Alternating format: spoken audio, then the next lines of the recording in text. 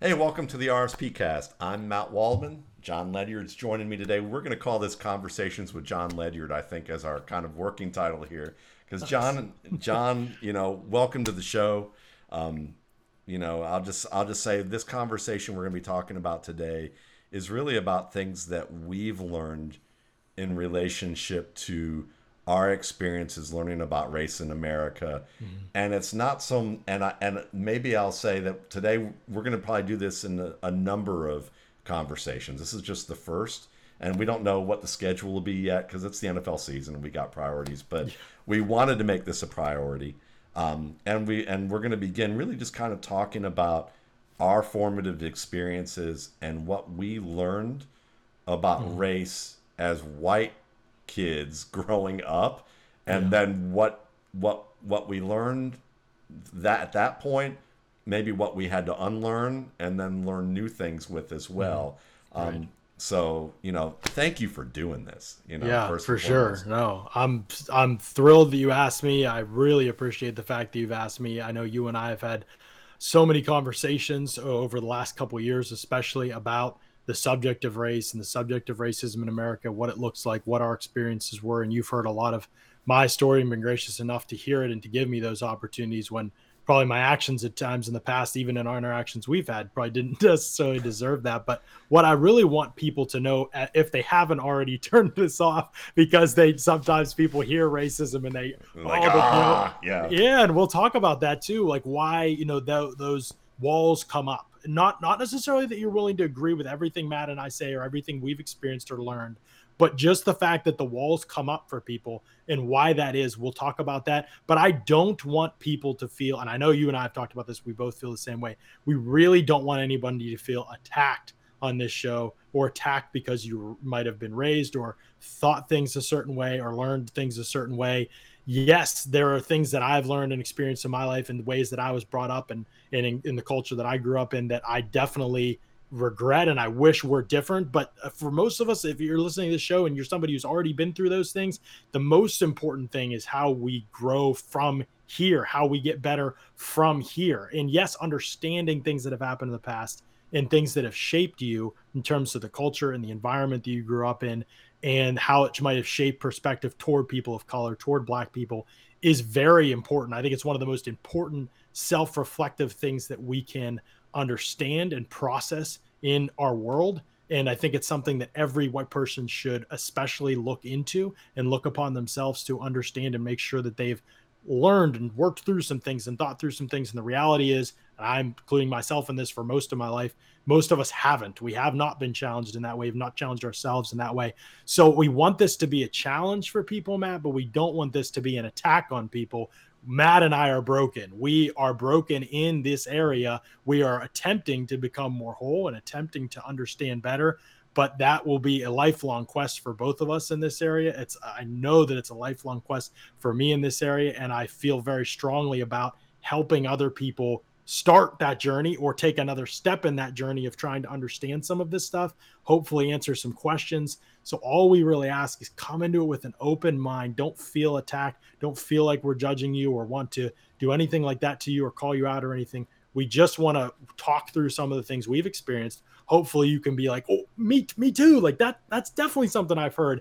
And hopefully as we talk about how we've learned how that shaped our mindset and our perspective toward people of color, toward Black people, especially for my situation, an example at least, that will help you understand how that maybe that's happened to you, and we can just be honest about that, honest about the fact that we're a little broken in this, we're very broken in this area, and we can all start to get better and heal together. That's really our goal for this, right, Matt? Yeah, it's unbelievably well said, John, and that's exactly it. Because, you know, shame.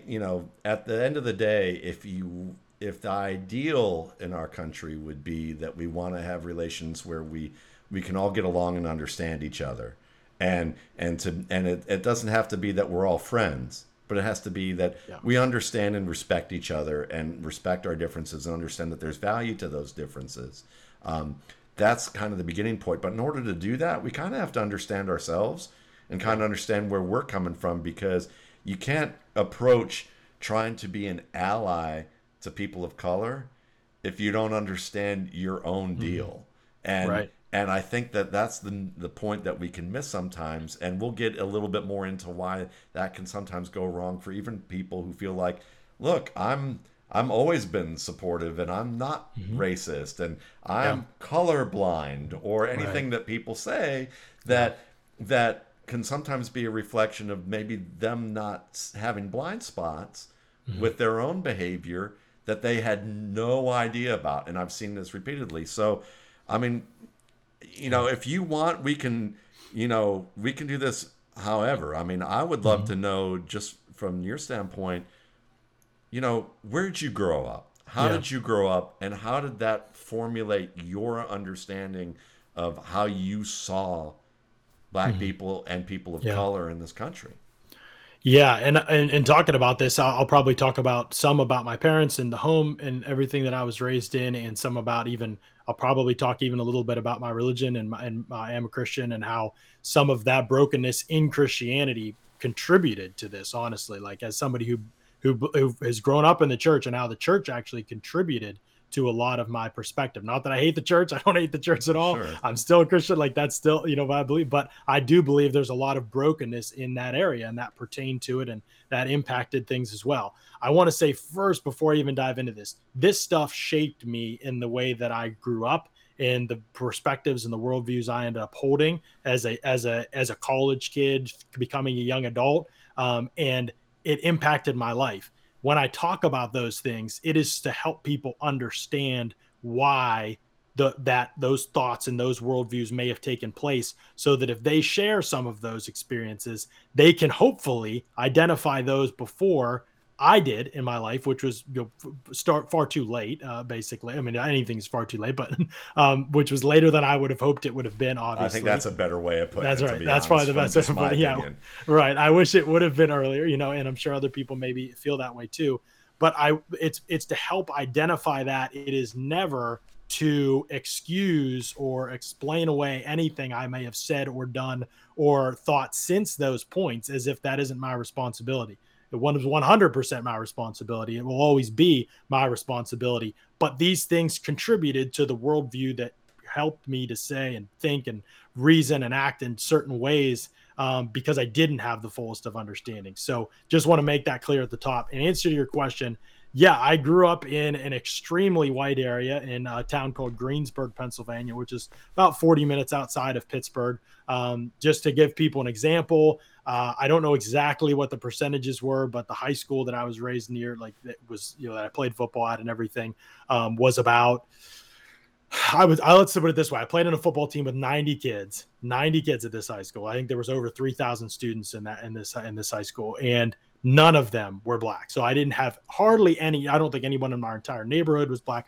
I didn't grow up, and I don't think actually I would go so far as to say I'm not sure anybody was even not white. Like it was a very white spaces I grew up in. And I'm not condemning that, by the way, just to be clear off the outset. I'm not condemning the fact that that happens. People, I was raised in the house I was raised in. I couldn't really move myself when I was Sure. 10, 11, 12, 15 years old.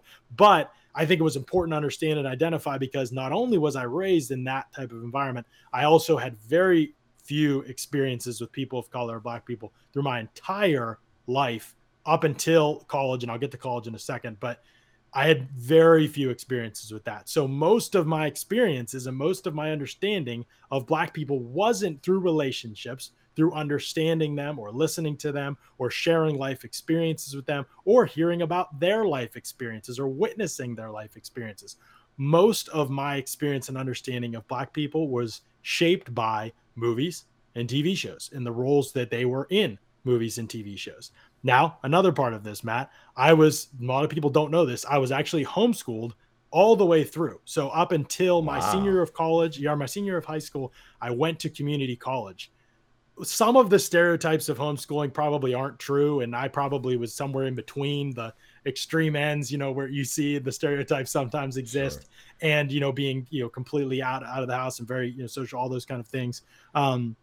But because of that view, that limited my experiences not only with people of color, but with people, with humans in general, in terms of discourse and dialogue and how to communicate, how to listen, how to understand, how to see things from other perspectives.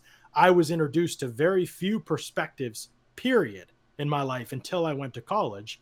And that it diminished my ability to articulate and grow in some of those areas that I really should have been further ahead in, especially as a communication major, somebody who's looking to get out of the media world. Like, I was very far behind the eight ball in that way because of those things. And again, this isn't an attack on my parents or anything like that. They had their own things growing up that they were trying to improve upon their experience of raising me. And I think they honestly did that. And I commend them for that. This wasn't one of those areas. It didn't happen. And I'm sure now as they look back, that's something they think, and I look back and I'm like, man, I wish I'd have pushed for or been a little more observant of those things. But my experiences were drawn so much from one worldview, from a worldview that was held in my house and in my church. And it didn't talk about race at all. And it didn't have any experiences with Black people, listening to them, building relationships with them, any of the above. It just wasn't a part of my life at all for the first 18 years of my life. I just didn't have it. So right away, I'm at this place of ignorance, right? Of complete ignorance. Then I make this great decision. It was a great decision educationally because I got a ton of good experience in my field, all those kind of things. But the school that I went to, I won't even say, but the school that I went to was a small private. It was technically a Christian school. I actually had lots of experiences there with non-Christians and building relationships with non-Christians, becoming close friends with non-Christians. That was huge for me. That was a big step for me. Remember, I'm just trying to understand other worldviews, period, other perspectives, period, be able to listen to people, understand what their experience has been like with Christianity, why they might, with things that they've seen done in the church. And that's just starting to happen to me for the first time in my life at 18, 19 years old. And that was big. That was a huge step for me in terms of just being able to build relationships with other people. Still very few people of color, a couple, and I started to build some relationships. And I started to hear some things I'd never heard before. Like, frankly, I'd never heard before. I knew words not to say and never said them. It was like I clung to them. Like, never even heard the N-word growing up. Can't even imagine. Like, would never have even imagined saying it. That was like the easy one, right? Like, that's like the first pillar, right? Like, everybody gets that. You get that one, but not everybody does. But I should say, but I got that one. Like, that was one, not to do that, right? You knew that slavery was wrong, but it was those basic tenets, right? There was nothing beyond that in terms of education or understanding. And because not only because in the history part of it, and then in the present day part of it, there was no relationship building or listening or trying to understand experiences of people of color in America. And so because of that, even throughout college, that was very limited for me. I had, like I said, a couple people. It was not part of general dialogue and conversation. So out of college, I've grown in some ways in terms of my ability to understand and see other people's worldviews, perspectives, start to understand that a little bit more. But that has not moved over to race at all yet. Those changes and that growth were still like total blinders on when it comes to the subject of race. And as I got out of college, my first job out of college, 3 days after I graduated, I started working at a juvenile detention facility, and I started to build relationships with a lot of the kids in this facility. And a lot of the staff that worked at this facility. Many of them were people of color, especially a lot of the staff that I became close friends with. And I began to have conversations I had more friends, more people in my life at that point, probably in one room at any one point, there were people of color Your and whole Black life, people right? that I ever had in my whole life, Matt. Yeah. So I started hearing worldview and even just talking to kids and hearing their stories, like hearing their experiences with police and with, with people of authority, just in general, teachers, parents, foster parents, all these experiences changed my whole world. I worked there for a year and I came out of it like, what in the, like, and it was a great experience for me in some ways, but that was really just the very beginning for me. I was starting to question and think about and work through a lot of things that I had just down here, you know what I mean? Like my whole life that I'd never dug up, not even scratched the surface of. And that was kind of where that process started for me, probably about a year after. So I was about 24, I would say, probably at that point where I was starting to like, okay, what is going on? Like, I'm hearing these experiences in my life all the way growing up to this point. I have not police have been just good all the time. Like that's just in the movies I watch and the shows I watch, like there's, I had no experiences beyond that. And because of that, I think it wasn't until, and I say this as this is a key point. If you happen to be taking notes or anything, I think building relationships and listening to people of color, to Black people in their experiences across the board, how vastly different they were than mine in many, many ways. I'm not just talking about police, but vastly different than my experience. Just, I mean, yeah, it took time, but it caused me to totally kind of step outside of myself and my worldview, Matt, and start to think about things from someone else's perspective entirely. Yeah, no, I mean that's fantastic, and I mean I'll share a little bit of mine, and then we can kind Yeah. of talk about some of the commonalities or differences or things that we want to delve into. But when you talk about worldview, it's fascinating. For you, it was sheltered, completely sheltered from it, and it wasn't necessarily intentional all the No. time. It might have been just more your family was trying to do the best it can to get what it could, and where they wanted to move was an area that was more segregated.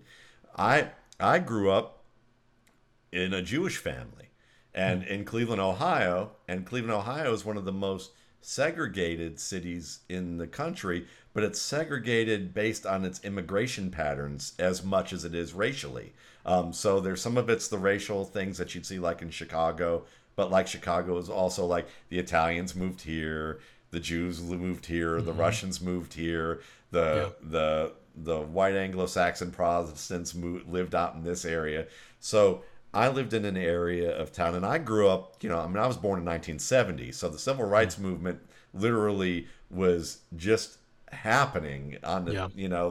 the act was signed just 2 years prior. There was still a lot to do with busing. There were riots. There was a lot of change going on coming off of that. And so my parents were teenagers and college students during the 60s during this time. So they grew up in that whole Beaver Cleaver kind of like Pleasantville kind of, if you were to make a generalization, kind of how that world was and how people viewed things. If and But at the same time, being Jewish and both of my parents being Jewish, they had stories of family members who dealt with discrimination, who weren't allowed into colleges. My grandfather won a scholarship in New York in high school where he was allowed to pick any school, in theory, but when he won it, Columbia said, we already have our quota of Jews, so you can't go. And that's where he wanted to go, and he was qualified.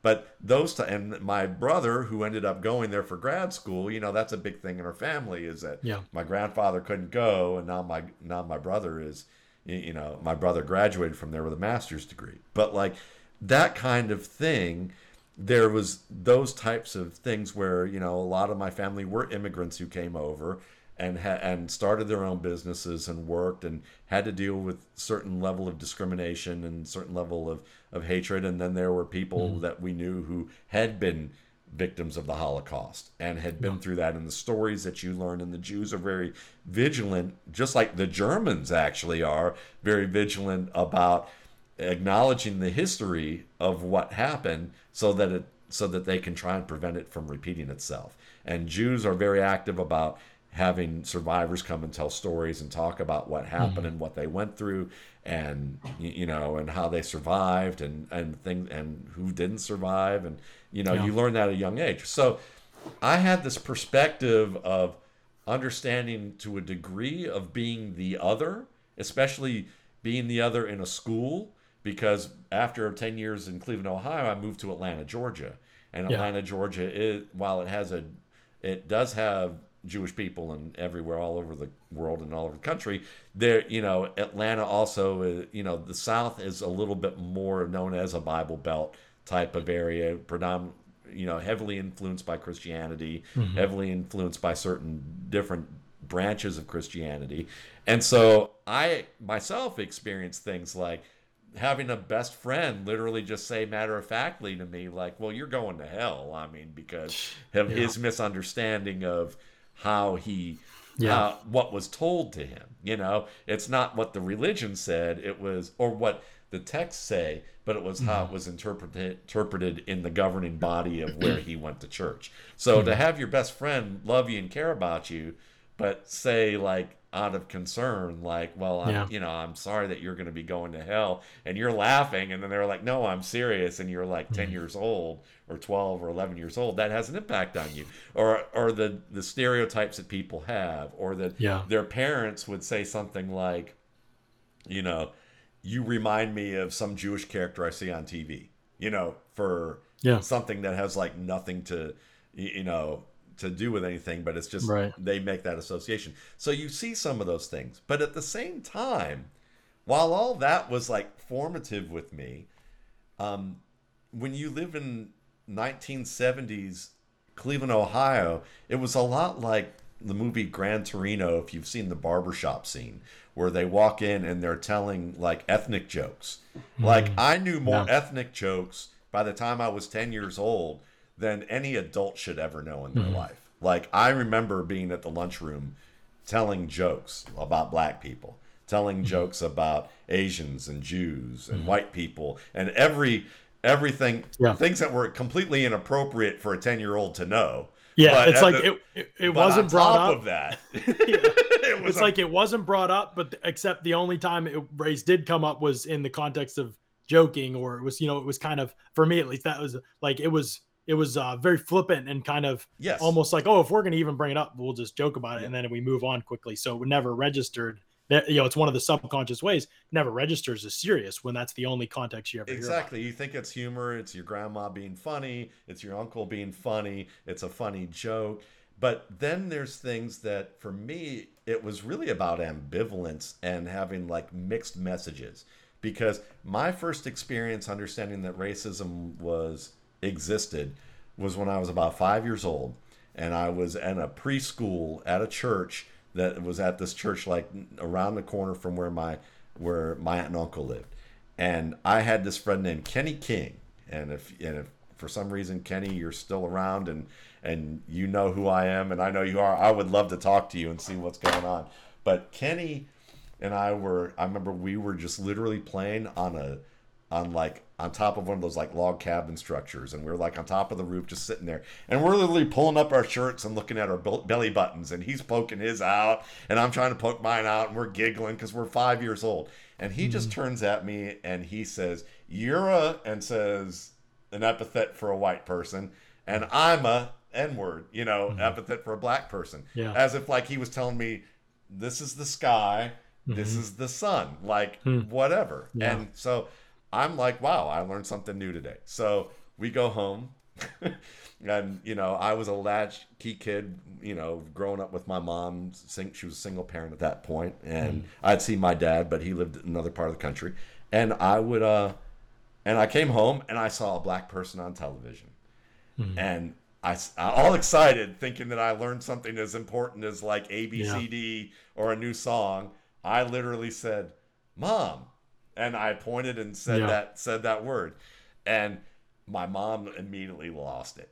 And now that was a difference. There's a different angle with all of that too, Mhm. but what it reinforced to me was two things. One is that was the wrong word to say, but it was also I could sense her fear and anger, and it was a really horrible thing to say. And the anger, always when I heard something related to that, I would always feel that anger ever since, because it was such a young age. But the weird thing with that, John, was that because I'd also go to a neighborhood with my family, and black family moved in down the street, and literally my family or the friends of other families, the neighbors would go, "Don't play with the kids there," Mhm. you know Yeah. don't play with Yep. them. Or they would make cracks or jokes or feel threatened or scared of them. You could sense the Mhm. fear, like they were Yep. afraid of us playing with them for some reason, and we didn't know why. They wouldn't explain it,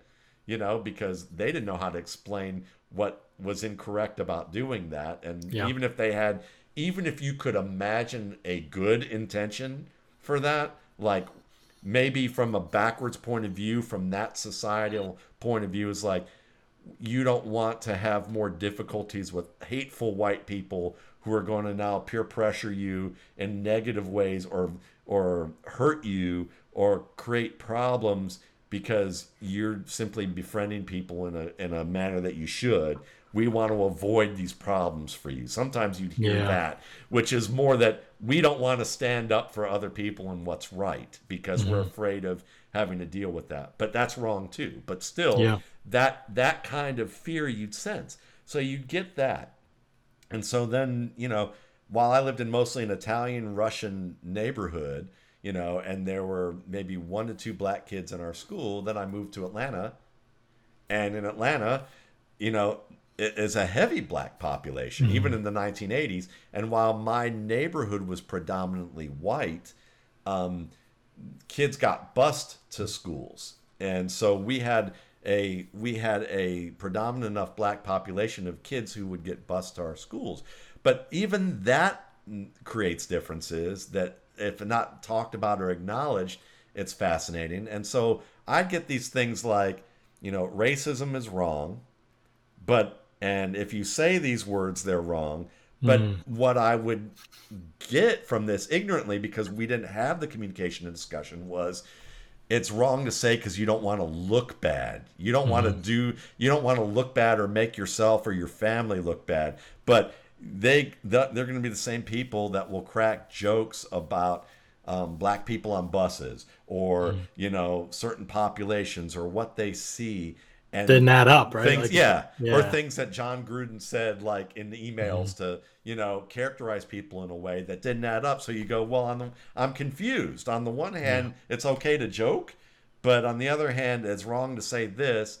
And so what ends up happening is that, as I befriended black people and in school, it was kind of this, we're friendly, but we didn't spend, maybe we played football together, we played basketball together, or we played music together and we hung out and listened to records together, or you came over to my house, but you didn't spend the night at my house. I didn't you might have invited me to spend the night at your house, but I didn't go. Or Right. we didn't go out in public to like go see movies and hang out together, or like hearing a parent say to me, because out of fear of what other people would think, as much as at least the way it came across, and there was racism and ignorance involved too, but that part of that ignorance was fear of what other people would think. Things like, knowing that maybe I had a crush on a black girl, and someone saying, and knowing that, well, as long as you don't bring a black girl home, because if I dated a woman who was from, I've dated a Korean girl once, and we went out a couple times, and when I married, and hearing literally, as long as you don't bring a black girl home, as if like that was like, and then that confused me and angered me, but it was like those things. But at the same time, like the best teacher I had, who like literally drove me to be the best student that I could be and not underachieve, was a black man who we had lots of conversations about race, because I thought I was going to this racist place because I never heard of the Ku Klux Klan or hate groups. They all were in the South, and I was afraid as a Jew coming to the South, because even the temple I went to, the synagogue I went to, had been bombed during the Civil Rights era. So you wonder about that and the things that were outwardly said. So as I got older, and I'm 15, 16, 17, I'd ask him questions and go, we'd talk about this, because I'd ask and he'd be engaging with me, and he would say things like, when I was up north, he goes, I would rather live down here, even with everything this way. And I go, well, why is that? What was your point of view? And he said, well, for me personally, and for people I know personally, and I can't say across the board, it's more out in the open here, so I know what I'm dealing with. Whereas I've been other regions of the country where maybe it's not as out in the open, and when it is, it's at too dangerous of a point to be able to turn back. Whereas here, it's kind of more like you see it enough to know where to stay away and how to avoid the situation. Whereas if you get into the situation in certain places, it's too late, and you could really hurt yourself or others be hurt that you care about, and it can be an untenable situation. So we talk about those dynamics. We talk about race, and it gave me a better understanding. And then being a music student and wanting to study jazz, and like go to school and learn more about it, you'd start to learn more about history that way too. But what would happen, John, is that into my 20s and really into my early 30s, and I'm 51 now, is that I realized that I had this whole like mixed feelings about everything. Like I hated racism because I hated the idea of being people treating you as the other. I've experienced that to a degree, but I didn't have to tell people I was Jewish. You know, Mhm. I wasn't Yep. Jewish all day, every day. I didn't hide from it. If somebody Mhm. said something that was ignorant, I'd say, look, man, that's ignorant. You know, you can't. But people would, I'd hear people say stuff because they wouldn't know. It's not like I'm Yeah. an Orthodox Jew who dresses in, you know, in the traditional ways. I was a Reformed Jew in the way a lot of people who are Christians, who say they're Christians, maybe go to church on holidays, on major Right. holidays, and that's it, you know? And so, you know, I had that luxury, whereas when you're Mhm. black all day, every day, no matter where you go. You know, Mhm. you don't get a Yep. break from the biases that people have. Right. And there are some people that do know they can conveniently, you know, shift one way or the other because they don't, Mhm. you know, that way. So knowing that, you know, I felt a strong dislike for that, and also had admired a lot of parts about black culture that I knew about and history that I knew about.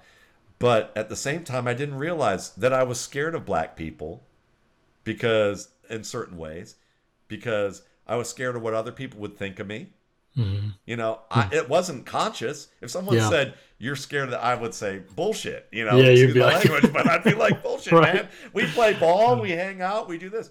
But Yep. if someone said, "Have you ever invited them for dinner? Have you ever Yeah. hung over? Have you ever spent the night at their house or them at your house? Mhm. Have you ever gone out and drove around the neighborhood and at night, like you hang out with your friends, blasting rap music, you know, with your white friends? Do you do that with Mhm. your black friends in the neighborhood? Have you ever, you know, do you go out to eat? Mhm. What do you know? And the answers would be no. And they'd go, well, why is that? And I would be in denial. I probably would have Yeah. said, oh, well, that's just, we just Just never hasn't had happened. time. It Yeah. just hasn't Right. happened, you know? Mhm. But then as you get older, and then as I started to make friends with black people in college and start to hang out with black people, and then even like just innocently, even like I'd have female friends and maybe I wasn't interested in dating them at that point, and some individuals I were and some I wasn't.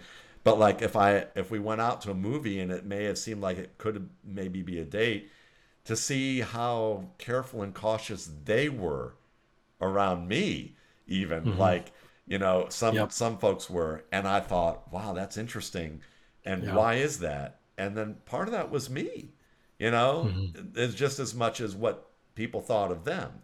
But to all those things formulated to a point where it was like that got me to the stage of where I started to learn a lot more, and we can Mhm. talk about that. Yeah. But I guess that was my formative thing Mhm. because I had, you know, I had all these mixed things to where it was like Yeah. it's okay to do some things, it's wrong to do others. I'd see people mistreated Yeah. or treated like they weren't really afforded the same respect, even from my family, and Mhm. go, that's wrong.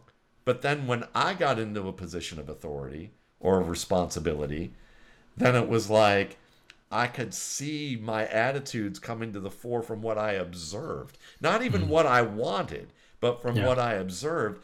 And I had to check myself because I was like, wow, I didn't, you know, the best compliment I got later on after we talk about this and where we learned is I had employees say to me, I want to work with you because you treat people like human beings. Mhm. And and that's not a great compliment in a way when you think of the state of society. Yeah. Because to me I was like, "Oh, that's awful." That like That's the that's bar. awful that that's the bar. Yeah. But like to that would but to say that someone said, "I'm treating you the way that the bare minimum of what everyone should Mhm. be treated like, which is as an individual and as a human being." And I'm going, that's a Yeah. compliment for this, you know, wow. But Yeah. to have and feel like that I had to travel And then look back and go, I had to travel to get to that point, because at Right. 23, 24, 25, in a position dealing with people, I had biases that I didn't understand to do. And I'd see that how people would relate to me was based on the fact of how I was treating them.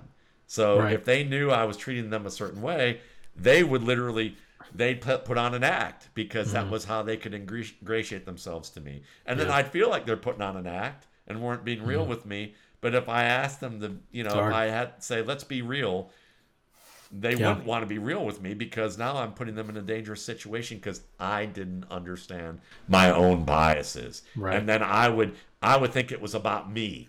And then I was so worried about how either people thought I was racist, because I was worried about Yeah.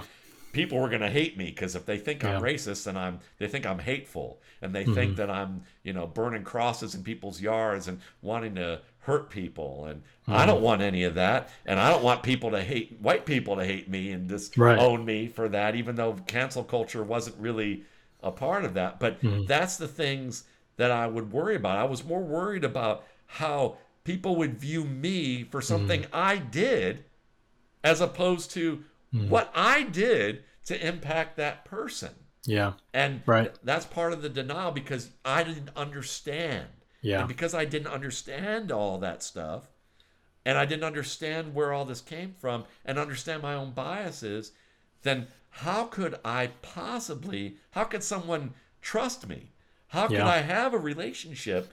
And then on a level, I knew that, because I could see how people were treating me. Like, if you go Yeah. out with someone and they're not into you, you pick up on that pretty soon. Sure. You might not know what that is, Mhm. but you know whether someone's into you or whether they're not. You Yeah. you get that feel.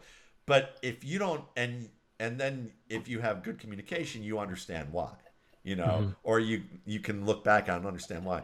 But if you're afraid to even have the conversation with someone on a basic interaction, just like Yeah. workday, friend, classmates, whatever, and because if I ask the wrong question, I might get condemned Right. for what I say. Yeah, and I'm afraid that in some ways that is kind of the line that's what you and I really want to do. Like, we want to make a path for people to kind of cross that bridge a little bit, but I think it's impossible to do as a white person if you don't understand how you got to where you are. Like you said, Yes. the most impactful thing I think you were saying there is that you knew what to say and what not to say in certain situations, but you didn't know why or how you got to the point where those things mattered necessarily. Like, why did the words matter? What's the background here? What's the context? What are they taking from it that makes it matter? Like, what's their experience have been that makes it matter?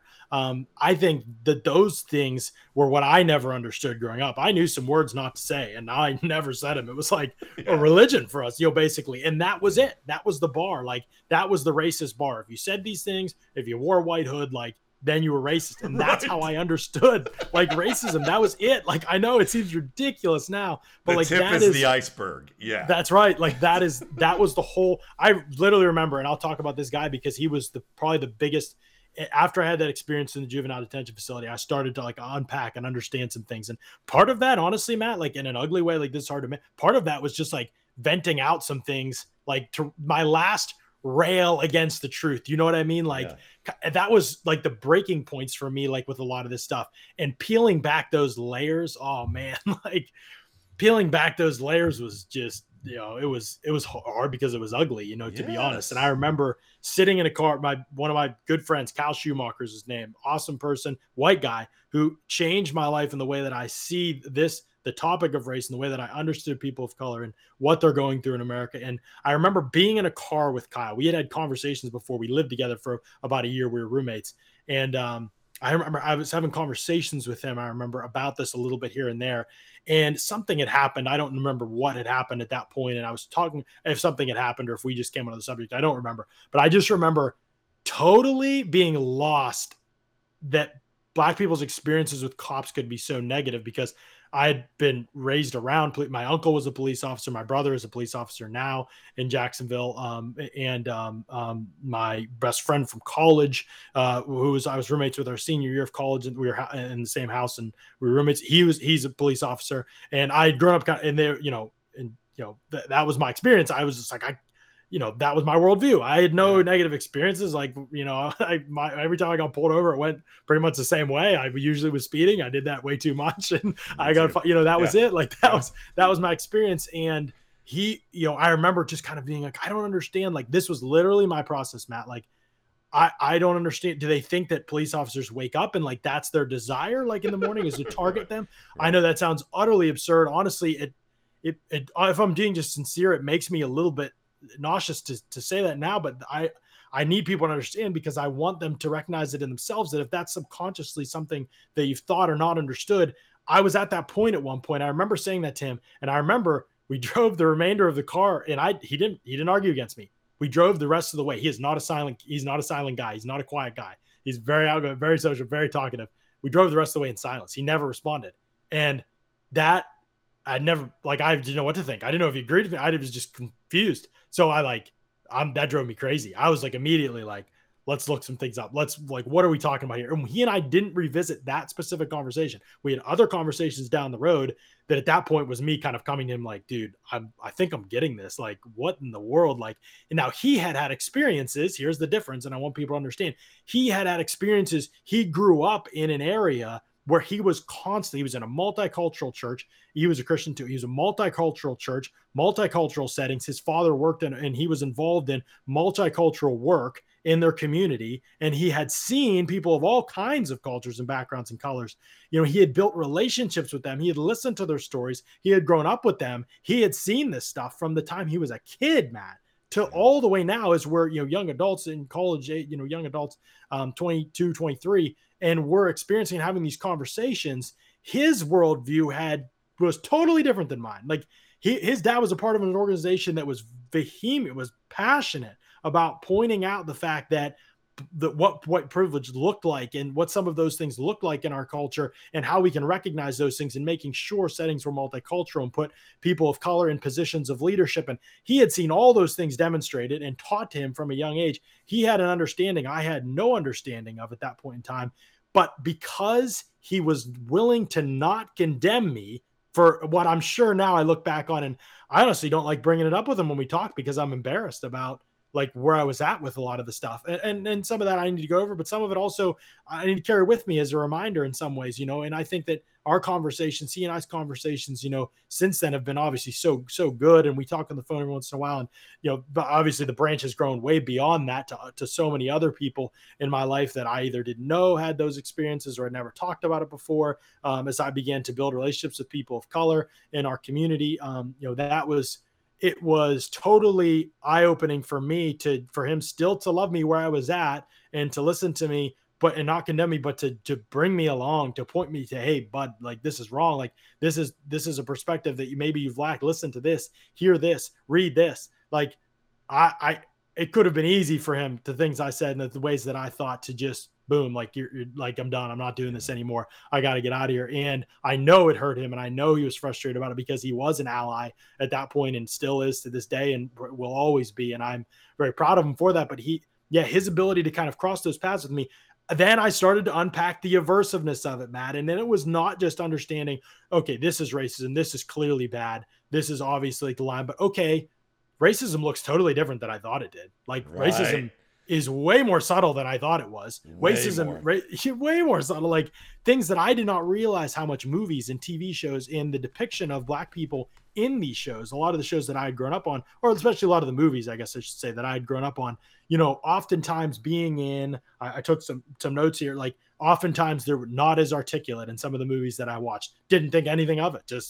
That was just watching the movie, had no, because I'm white, like why, right? I don't need to step into their space. That was my, selfish mindset. I don't need to step into their space and understand how they might feel being portrayed in this way, or that it was lower class jobs, or that they were only kind of to be looked upon positively or as role models in sports settings. Like that was a big one for me. Like most of the movies I grew up watching, again, my parents were strict, right? Like we grew up watching sports movies. That was my hit for me. Right. So like we watched sports movies at Disney and all that, and a lot of the roles, even think about Disney, Matt, even like I have two daughters now, and like my biggest desire in the world, and my wife feels the same way, is for them to like understand a lot of the things I didn't understand too. So yeah, we watch Disney movies, and my daughter Kaylee, who's 5, we are unpacking this stuff like just talking about it on a very obviously on a scale that she can comprehend, but like those like I'm stunned watching some of these movies that I haven't seen since I was a little kid and seeing like, wow, like not that they're evil. I'm not saying that. I'm just saying like there's brokenness there. Like there's things there we need to talk through and we need to understand from a young age. Otherwise that world view gets built. And a lot of those, because that was the only interaction I had too. You know, it would be one thing maybe if there was real life interaction, so I could see, oh, this clearly isn't the way that it is. You know what I mean? Right. Like, but I didn't have that. Yeah. So because of that, my worldview was shaped by those things instead of the robust way it should have been shaped. It could have been shaped by those relationships. And I know for some people, you might be thinking like, I live in a community that kind of is what it is. I work at a job that kind of is, should I leave my job? Should I move out of my community? Maybe. I don't know what that is. I'm not suggesting that. That's certainly not my point in saying this, but I would look for ways to get your kids involved, to get involved in yourself in some of those settings so that you can start to ask some of those questions. And not all right away, obviously you want to build relationships first. You want to just be around people. You want to just be a person, be yourself. I'm not saying you go into a setting and you're like right away asking questions, but as you build the relationship, some of these things will come out. Some of these things will be talked about. You start to learn how to articulate and think through some of these things. But I think the biggest thing, Matt, is exactly what you said, like understanding why, understanding the aversiveness of some of this stuff and why it takes place. Because most people, when they hear about this, the walls I was talking about at the beginning, the walls come up, right? They hear about the topic of race and racism. Most white people have experienced, and even when I've written things on Medium or things like that and posted them, right away, I see people's walls go up. They want to attack you and they want to attack what you're about. And I just want to say, look, I have no interest in fighting with people about it, especially on social media. Yeah. But I want to be like, listen, what if you're wrong though? Like, what if you're wrong about it? What if it's way deeper than you thought it was?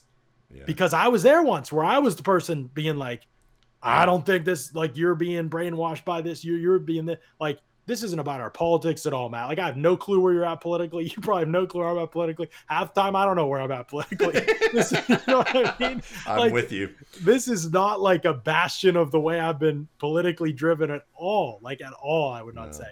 But this is an area that really matters. And I think that if you're not taking time to at least question, okay, I don't agree with half the things he said. I think this stuff's overblown. I think this stuff isn't as real as people make it out to be, blah, blah, blah. But put that but in there. That's all I'm asking you to put the but in there and say, I'm willing to listen. I'm willing to think. I'm willing to read. I'm willing to hear some things that I haven't heard before. I'm willing to have conversations with some people that I haven't had conversations with before. And I'm willing to challenge the way that I think about things, because I promise you, if you can do that as an individual, the ripple effect it could have for other people. And that's one of the greatest things I've seen since I came to this slow, cumbersome change of understanding, is my ability to take my position and be in the community we're in, even in Pennsylvania, where we came from before we moved down here to where we are now in Tampa Bay. Just to talk about that for a second, my wife grew up in a town that we were living in at the time before it was a little bit, about 45 minutes from where I grew up, actually in Pennsylvania. And that town is almost overwhelmingly white. I mean, like, so her experiences were also very limited. Now she went to Penn State. So she had some more experiences. She got out of that comfort. She had experiences with people, different sexuality, different, all kinds of things. Like, she had those backgrounds and those experiences that were broader than my own. And when we met, we were both at like different levels of ignorance still, obviously, but there was at the time we had met and started dating, there was like a strong desire in both of us, like, all right, let's figure this out, like, because this really matters. And like, by the time we were married and thinking about having kids, it was passion of ours to just understand, to understand. And honestly, we read through books together, and it was some really hard conversations and looks at ourselves. And I don't say that as an, oh, feel bad for us, this thing was so hard. I say that as in, you wish that you'd done it sooner, in life. And if you're listening to it and this, and you're like, I just think there might be a 1% chance that something you say is accurate. I'm just telling you, just try and step back and think and look and challenge yourself to think outside of that box, because I think it's so important that you at least go down this road. And if you go down the road at the end and you have questions and want to talk, and you're still, okay, we'll talk. I'd love to have those conversations. I'd love to hear your thoughts and your perspectives that you've read and where you've kind of gone with this thing, but I'm just asking people, like, just be open enough to like think that maybe you're not completely right about this if you're a white person in America, because there's a lot of subconscious layers to this stuff that I think are just so worth unpeeling, because it can be life changing for you, but for people around you, if you're in a position of authority, for what you do with that position of authority. You just talked about that, Matt. I think that's a great point. I'm glad you brought up. Like, I've been in multiple positions of authority just in the sports media field. I have done it horribly on the topic of race, like, and not understanding it at all, and not even thinking about it in terms of who I hired and where, in terms of like who I gave opportunities to and things like that, just being like totally unaware, to where I'm now, where it's like, okay, this matters. Like, I need to make sure that opportunities are even for people. And I need to be aware of the fact that of my biases and some of that stuff, and making and aware of the challenges and some of the hurdles that have to be overcome by people of color. And that has been something I've had to read and study about and read articles about and understand the statistics of, even to be able to articulate it to other people. And we'll probably get into some of that stuff in a later show. But I think being able to unpack it, which is work. Gordon Hayward wrote, was it Gordon Hayward? Yeah, I think it was Gordon. No, it was Cal Korver. Cal Korver wrote, NBA player, for people who don't know, was an NBA. I think he's retired now. White guy. He wrote an unbelievable article for Players Tribune that was one of the, you think back over this journey, right, of learning and growing, and, even just this week, things I heard, that were totally impactful for me. It's one of the like milestones, you know what I mean, Matt? Like, sure. One of the mile markers of like, yeah. I get it. Like, and he wrote this unbelievable piece for the Players Tribune years ago about his experience as a white guy going into the NBA, being like, obviously like a minority in that setting, and seeing the experiences some of his black famous teammates had with police and other people in authority, other white people in authority, and outside of the settings of, like he grew up in, that was just like totally mind-boggling to him. And how he still remained quiet for a lot of years of his career and didn't say anything, wasn't an advocate, wasn't an ally. And then what changed for him to become an ally, and his understanding. And one of the things he said just resonated with me all the time, is that the biggest difference between us, no matter what we say ally, and some people say it's virtue signaling. Some people just, that's literally, this is on our heart. We care about it, whatever. That's all great. But as a white person, you can literally just be like, nah, not today. Not today, and just opt out, and opt out of the conversation, opt out of the whole thing. And like you said, you don't have that option as a black person. This is something that you are facing to some degree in your life. It can happen at any moment. Yeah, exactly right. It may not. They may go weeks. They can go a month or two. Yep. It may go years, but it can happen. And when it does happen, the impact, the weight of what happens, can be life-changing. Yeah, exactly. And so because of that difference, I think it's so important for us to understand that we have to intentionally, as white people, step out of the space that we're in and into the conversation and into the dialogue.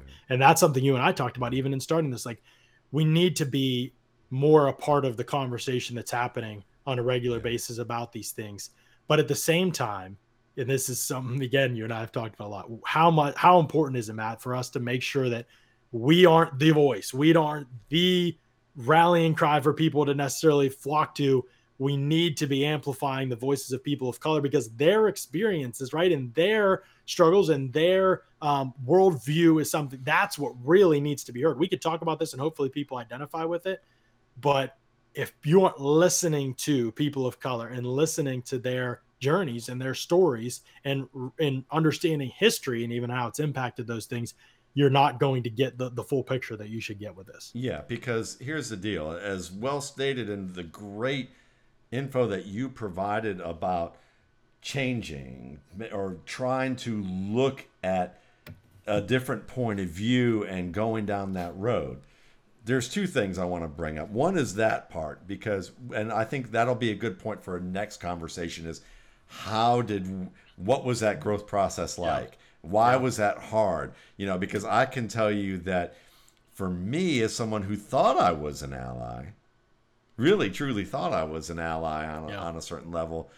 that changed when I actually became family with black people, or when I started dating a black woman and started to experience and see things through her eyes and be open to the day-to-day, and it's not all about what when you date someone at first, it's everybody's on their best behavior, everybody's doing their best. But when you like are living with someone day to day, you see what they experience and they see what you experience and they see how we react to each other and all those things. So, I mean, I was someone, because I could tell you part of my evolution was, reading. I read Autobiography of Malcolm X at 19.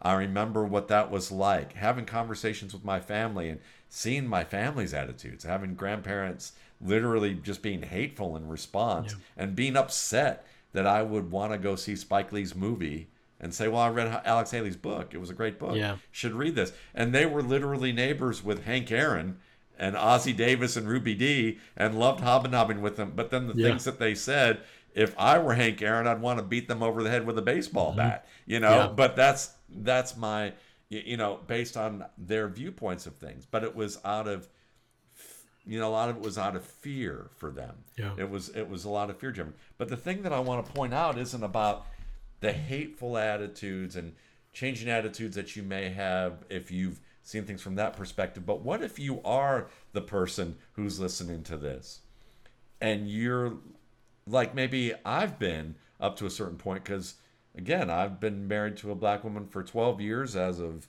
about a week ago.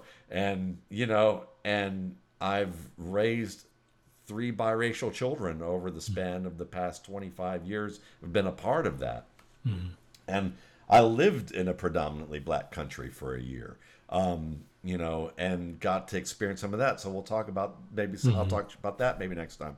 Yeah. But I'm someone who, even with those things, I would think of myself at this point of having read about critical race theory, having conversations about race, having, standing up and maybe giving to certain organizations or being against certain things, that I was doing the right things. And I was doing things that were positives, but there are also things that I still had biases and negative understanding or ways of going about it, because inherently I wasn't listening to what my black friends and family were saying, or I was trying to take the lead, or I was making assumptions of what it is that I thought they wanted or needed, or what their point of view was.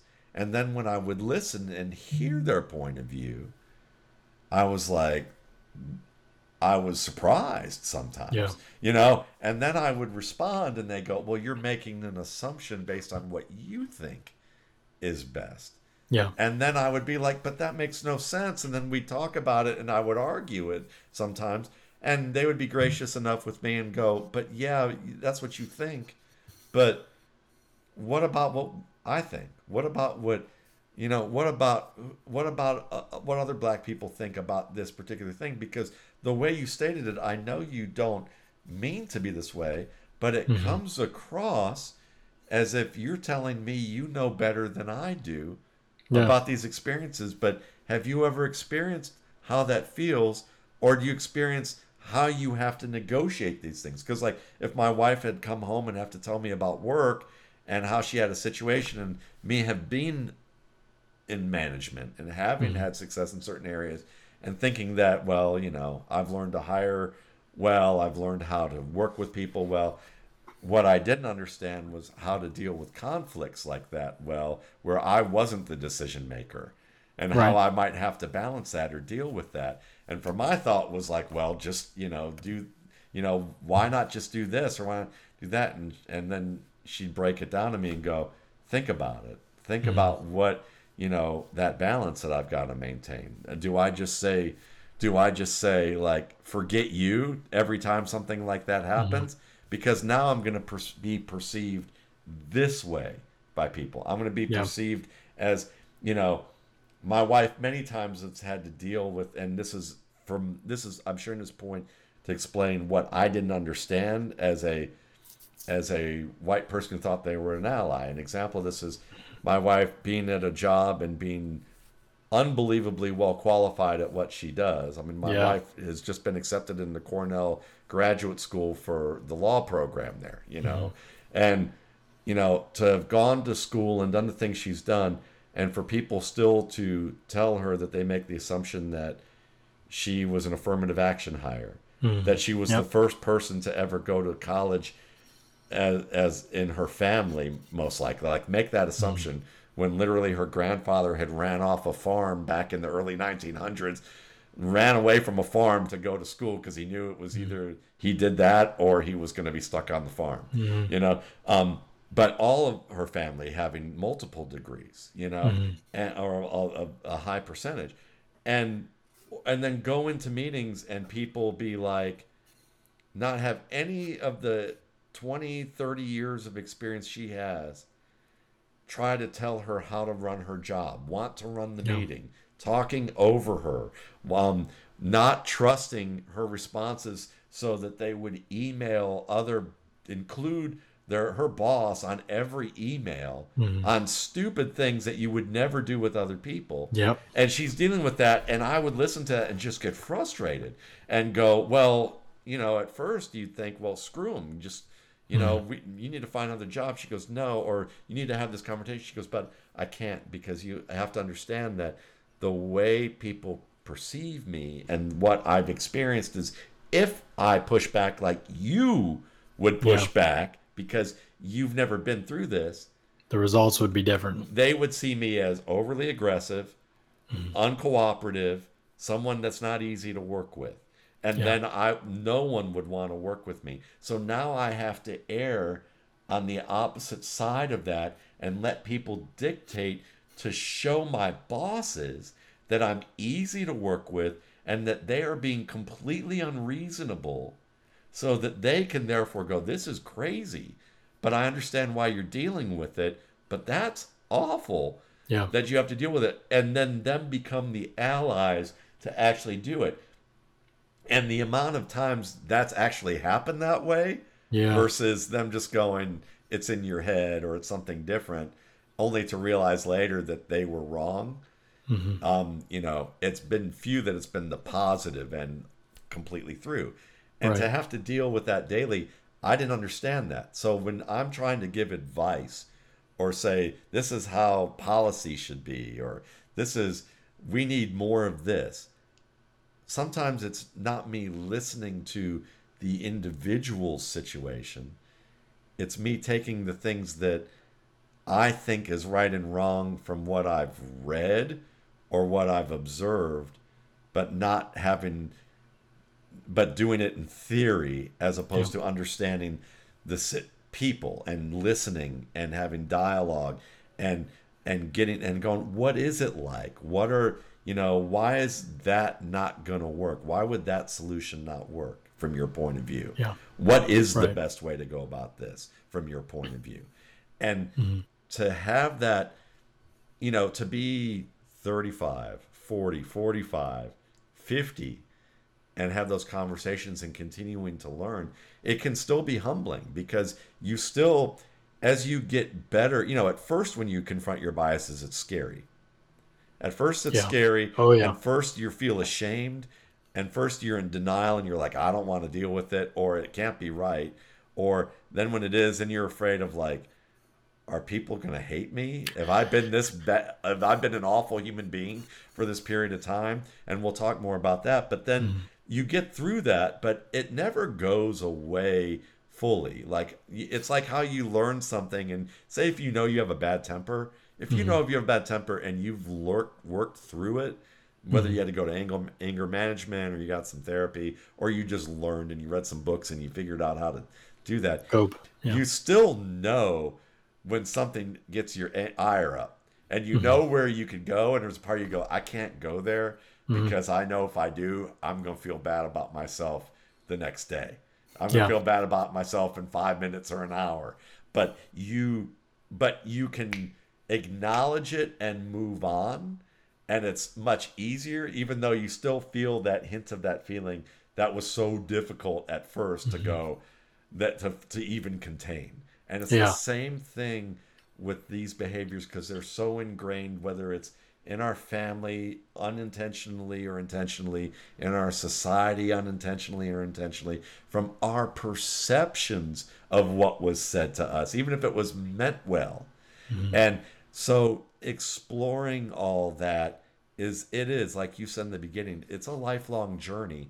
And Yeah. the more you become aware of it and acknowledge it, the easier it gets, even though it that you always have moments, even if you're considered an ally, even if Hmm. even if my family were like, you're cool, you're not like, Yeah. I'm not worried, I don't have any issues with you about this stuff. But the Yeah. fact that you can now, I can now have a conversation where my wife go, well, that's biased how you're saying Hmm. that, or Yeah. that's an ignorant way of thinking about that. You got to consider this.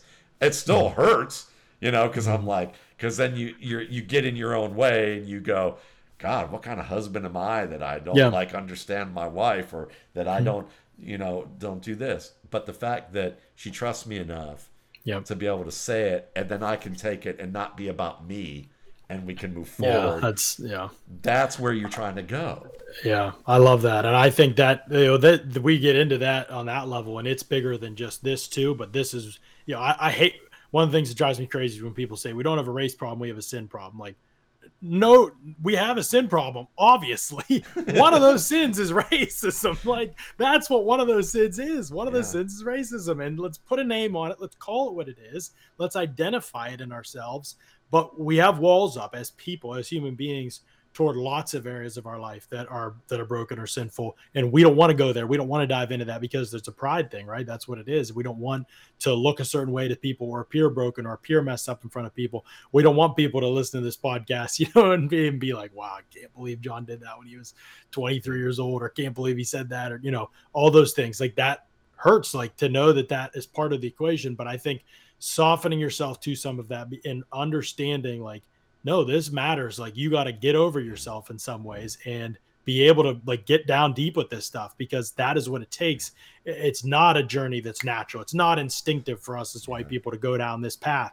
And that's why Matt and I have taken the time to Yeah. do this, and they're talking about this, because it matters to us that other people understand, look, it wasn't instinctive for us either. Like, we Yeah. spent years trying to figure this out. We're still trying to figure it out. Yeah. Like, today, like, it's still something that we're trying to grow and figure And out. a big point I want to make before we end with this, because this is so important for those of you who are listening that feel like you're allies, but you may be the people who are quick to quick to judge, and if you look at yourself and go, I've written people off. Now, it's one thing to write people off because you feel like they're dangerous to you and around you because of their state of mind and being, and you don't feel like that it will be a good situation. That's one thing. But if you've got people who are asking questions and who are arguing and debating with you, or have a different point of view, you know or you see people who've made a mistake. It's easy for people to say, oh, well, they're just saying they're sorry because they want to keep their job. They're saying they're sorry because they don't want to get pilloried on social media. They're saying they're sorry because they don't want to get excommunicated by their friends or people that they want to admire them. And certainly there are people who probably do that, and we can be cynical for a reason. But at the same token, there's a point, and that I want to bring up to people, is that there's a point where the best, Jim Carrey said this, I heard him say this, is that the best aspect about human beings is their creativity, their Yeah. ability to adapt and invent, and to grow, and to honor growth, and have redemption. Yeah. And that the best of human beings is to look at redemption. And I look at it this way: who better to how do you learn without making mistakes? Now, Yeah. you don't want to make huge mistakes. It's like learning how to drive. You don't want to drive off a cliff, Right. But if you survive driving off a cliff, or you survive having an accident, odds are you're going to become a better driver eventually, and become a much more vigilant driver, and become better understanding of what's around you as well as your own capabilities. Yeah. And it's the same thing with this. So if you're out there and you're like, well, when you see someone make a mistake, like I look at John Gruden as an example, okay? I see the things he said, and I completely identified with his Cleveland, Ohio upbringing.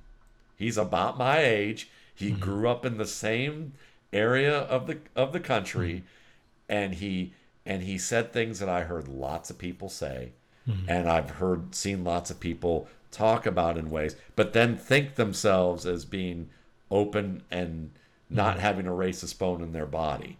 And Yeah. and then he's, should he be fired for having engaged in that behavior on a company email? Personally, I would say yes. That's violating a policy, and you're influencing people who are copied on it, who are in your leadership. Right. But should he necessarily be removed from the Ring of Honor from Tampa Bay? Now, I'm not going to have you go there as as an analyst, but for Put me on the spot here. put you on the spot. But for me, I look at that, and the honest answer is I have real mixed feelings about that, because we need to give people the opportunity to learn. What about all the people who were in Ring of Honors who did way worse things that we may not know about, or maybe do know about, but because it was in the distant past and in a different time, we just say they were there, and we honor them for the greatness of what they were, and not for the period of time that they lived in.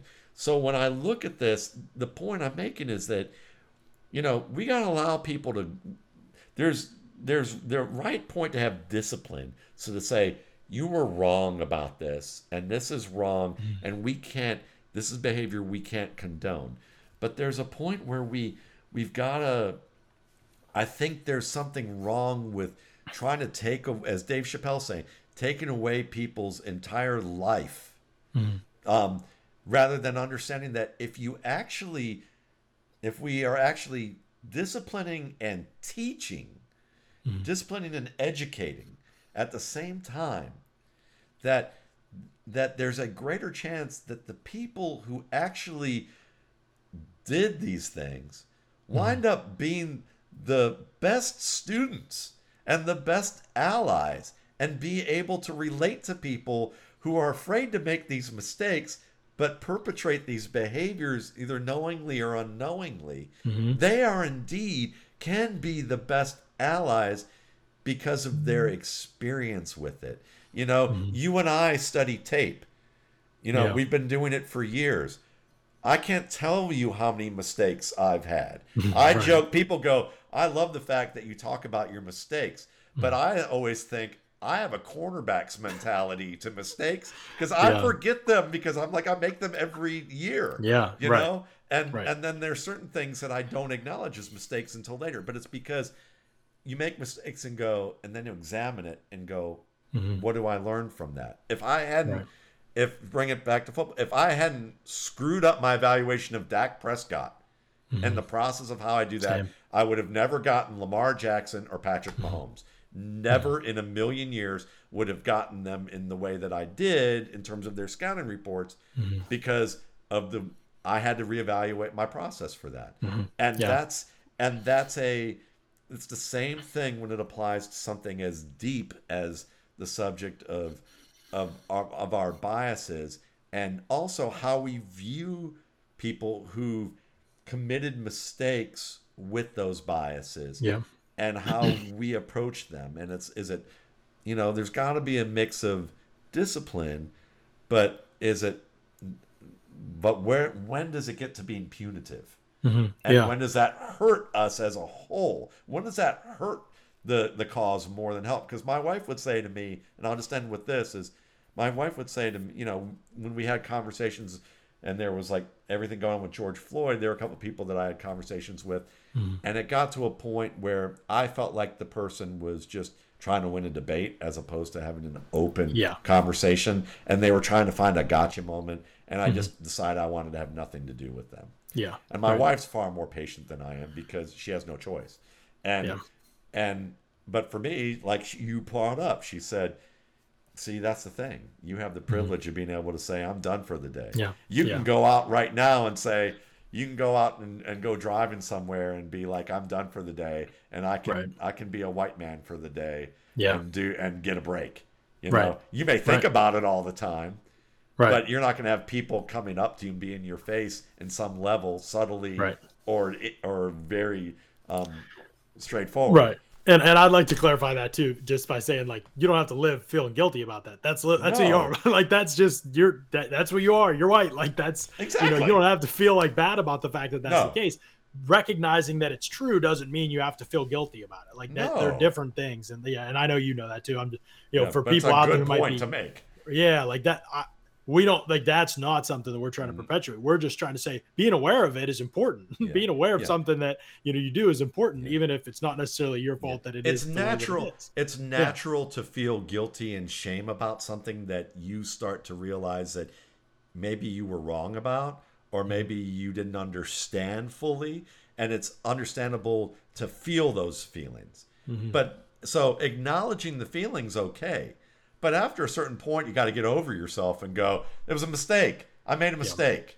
I can redeem myself and do more to be helpful in the future than live with one mistake that I made. Yeah. Then, There's a lot of layers to this, and I know we will wrap up here because we've got Yeah. to save some.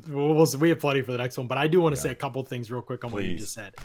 Just as it pertains to Gruden, I'm not trying to harp on Gruden. He's a person. He's broken. Hopefully, he learns and grows. That's all I care about. Whatever happens with his job is up to those organizations. Ring of Honor is up to those organizations.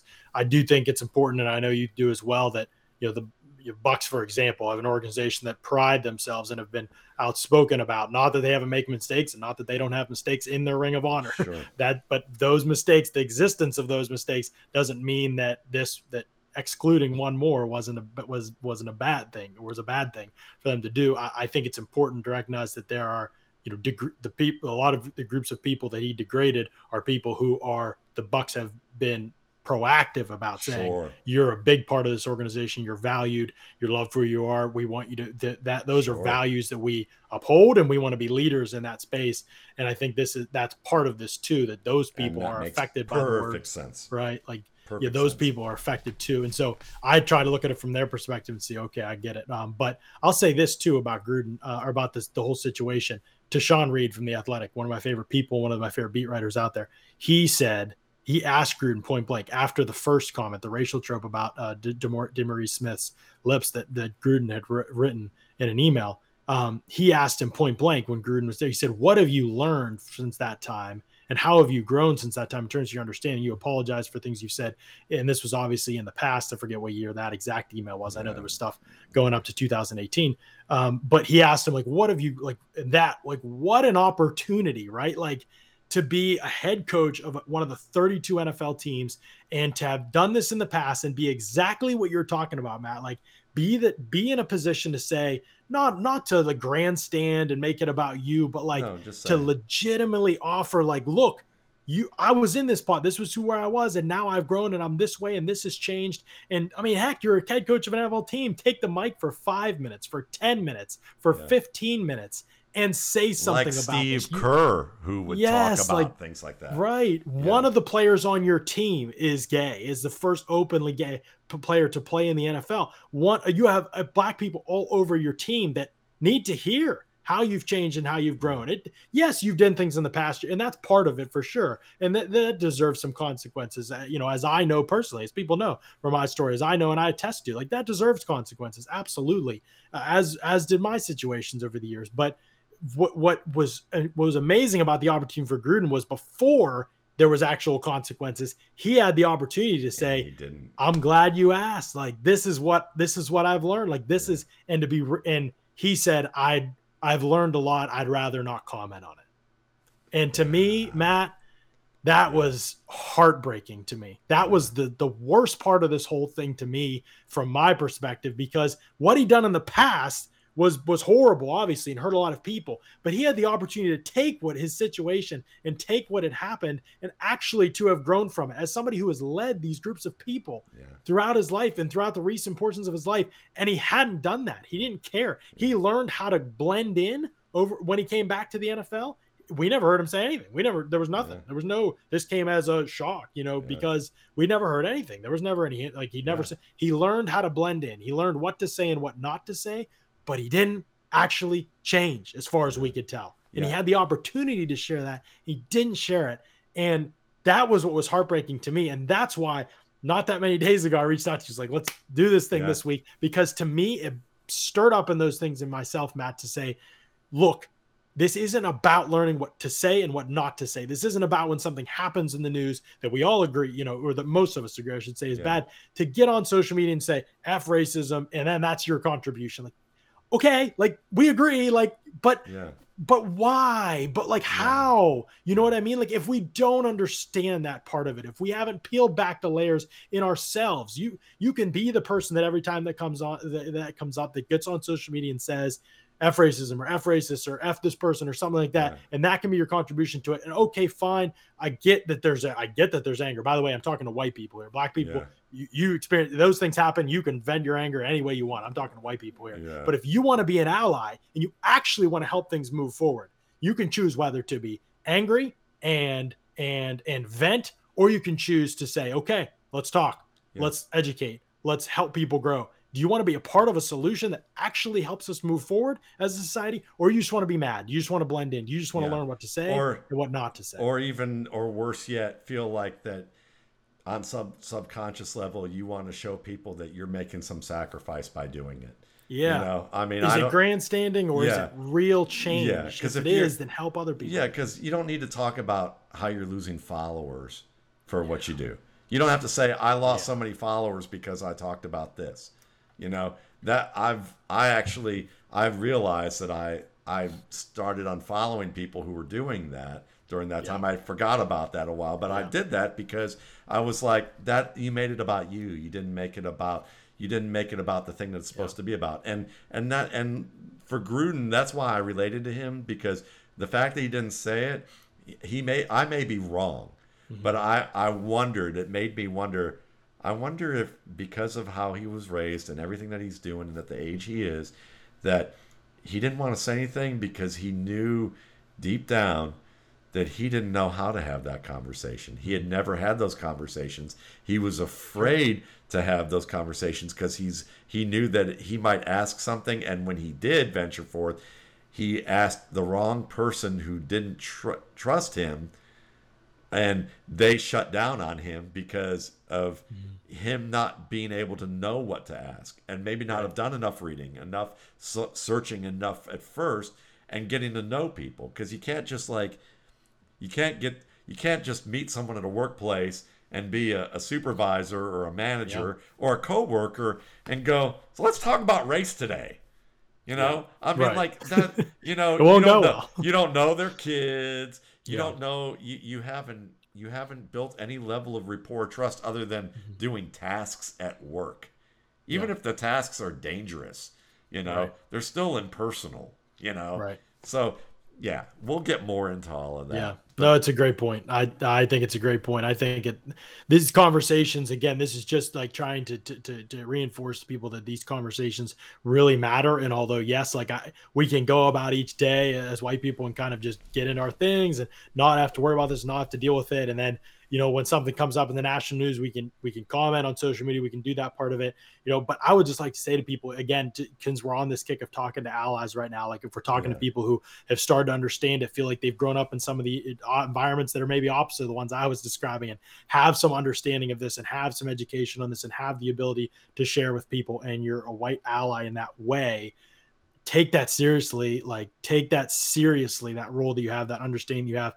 Don't just be the person who tries to start fights on social media for clout or says the easiest, thing like for clout. In fact, you don't even have to say what you want on social media. If you want to say something on social media, great. If you feel like you have something to add to this conversation, great. Some people do. And I think Mina Kimes says the best stuff. Like she has a perspective that I value, and I learn something when she speaks about the topic. And I think that's very important. I don't want people to be totally silent on social media about anything like this. I'm not saying that, but I am saying that if it isn't in your real life, when no one else is watching, one of the things, and hopefully my wife comes on the show and we talk about her, but I'm so freaking proud of her because she has social media. She has all that stuff, and she could do a lot of that stuff with social media and the spaces that she's been and the ways that she's been an influencer and things like that. And I'm sure she'll say, she absolutely says things when they need to be said, and she shares things when they need to be shared. She amplifies the voices of others, though, not her own.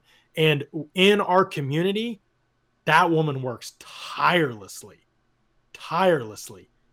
as a white person to try to bridge that gap, to build relationships with people of color that are leaders in the community, and to bridge that gap with other people, other white people in our communities and wherever we've lived, to make that change happen, to help people understand that haven't understood. I have seen her not be able to sleep. I've seen her get into it, like into the mess, Matt. You know what I mean? I Like, do. the space that we're saying you can step out of at any point, like, to get into that and to be a part of those struggles with other people and a part of conversations that have broken her heart and broken the heart of people of color that she is close with. And that has changed. What I'm saying is, I'm not trying to just talk about her up, although she's amazing. I love her. But I'm trying to say also that what you do in those spaces when no one else knows, when the world isn't watching, when your thousands of followers aren't watching, that is the stuff that life's really about. Like, you may get in a conversation on Twitter that changes the game for somebody, and great if you do. That may happen. But when you're in it with people, and you're in it with people you love and people who already you have those relationships with, I think of my family and all the debates and conversations and arguments, and sometimes it has gotten wild, Matt. And man, it's tough stuff. And I get sometimes nauseous when I know it's coming. But it's tough stuff. Those are the conversations that you can change people within. Like, yeah, some guy on social media that barely follows you, maybe it happens. Hopefully this show is an example of people being able to listen and learn some things, hopefully, including us, hearing each other talk. But I think in your personal life, that's where it's so when these things happen, you can say things on social media if you have something to add to the space, for sure. But I would just encourage people, are you as bold when it's somebody you love and you care about? Or are you willing to have those conversations at those points in times? And again, I'm talking to white allies here who see this thing as a problem, who are passionate about it. Educate yourself, know how to express that passion in a way that loves other people, helps other people grow. Yeah, don't shame. That's my thing. If there's one thing I would say, I don't like telling people what to do, but if I were to say one thing that I would say, please don't do, is it's easy to get angry, but the more you shame people on social media out of anger, or you insult them, or you make those behaviors, the less you are likely to help influence other people to get into a space where they are open enough to learn. Because as John eloquently talked about earlier, about being open to learn and just taking a moment, if the fear is that people are just going to shout you down for asking the wrong question or saying the wrong thing or making a mistake, that doesn't help.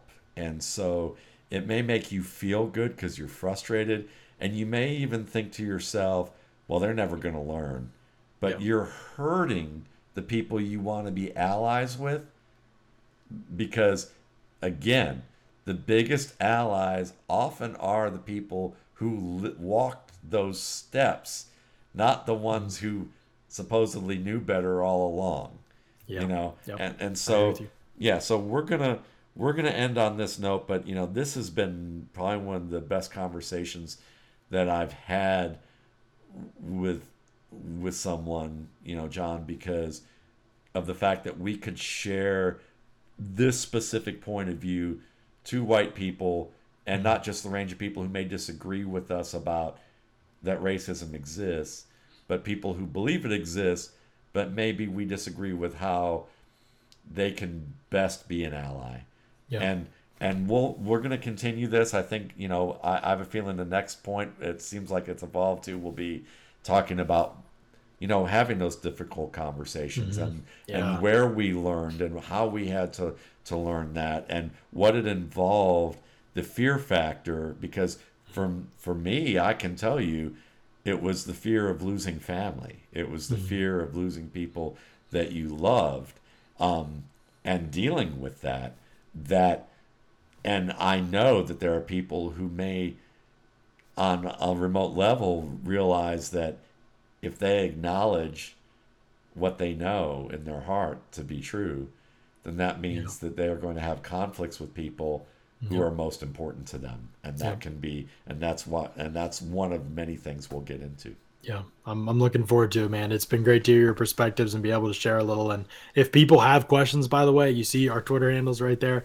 DM us. I know I've got open DMs and I'm the ability for people to reach out to me, ask questions. Please do. Again, I'm not going to necessarily promise, back and forths on the TL or anything with you Yeah. about it. That's talking about a subject like race in 240 characters where tact and tone can't be discerned. I Yeah, can't think of a I more will. useless You, endeavor. yeah, I will go this way and say you can email me at Yeah. mountwaltmanrsp.com. I will say this. Um, I'm doing this show with John from my perspective because this is the way that I feel like I can help the most. My life is just like John's is pretty jam packed, Mhm. and I know that a lot of what I might want to be able to share will take time that I might not be able to make every day. Yes. So if I don't answer you or don't respond, understand that this is the best use of the time that I can provide, and that maybe we can provide a reading list in and some things that we can share over the course of Mhm. time with Yeah. this for people to have access to, and go from there. But because I'm not, you know, I just want to share my experience and where I've Yeah. grown. And if you can connect to that, that's great. If you Right. can't, Good I point. understand. I understand. And I just hope that I'm maybe one step of many where you might go, huh? Yeah. And then maybe someone else is that tipping point for you. Yeah. Something else is that tipping point. And if this can serve as just a stepping stone towards that, then then I hope that's what that can be. Yep. Love it. I think it's well said. Yeah, for sure. Okay.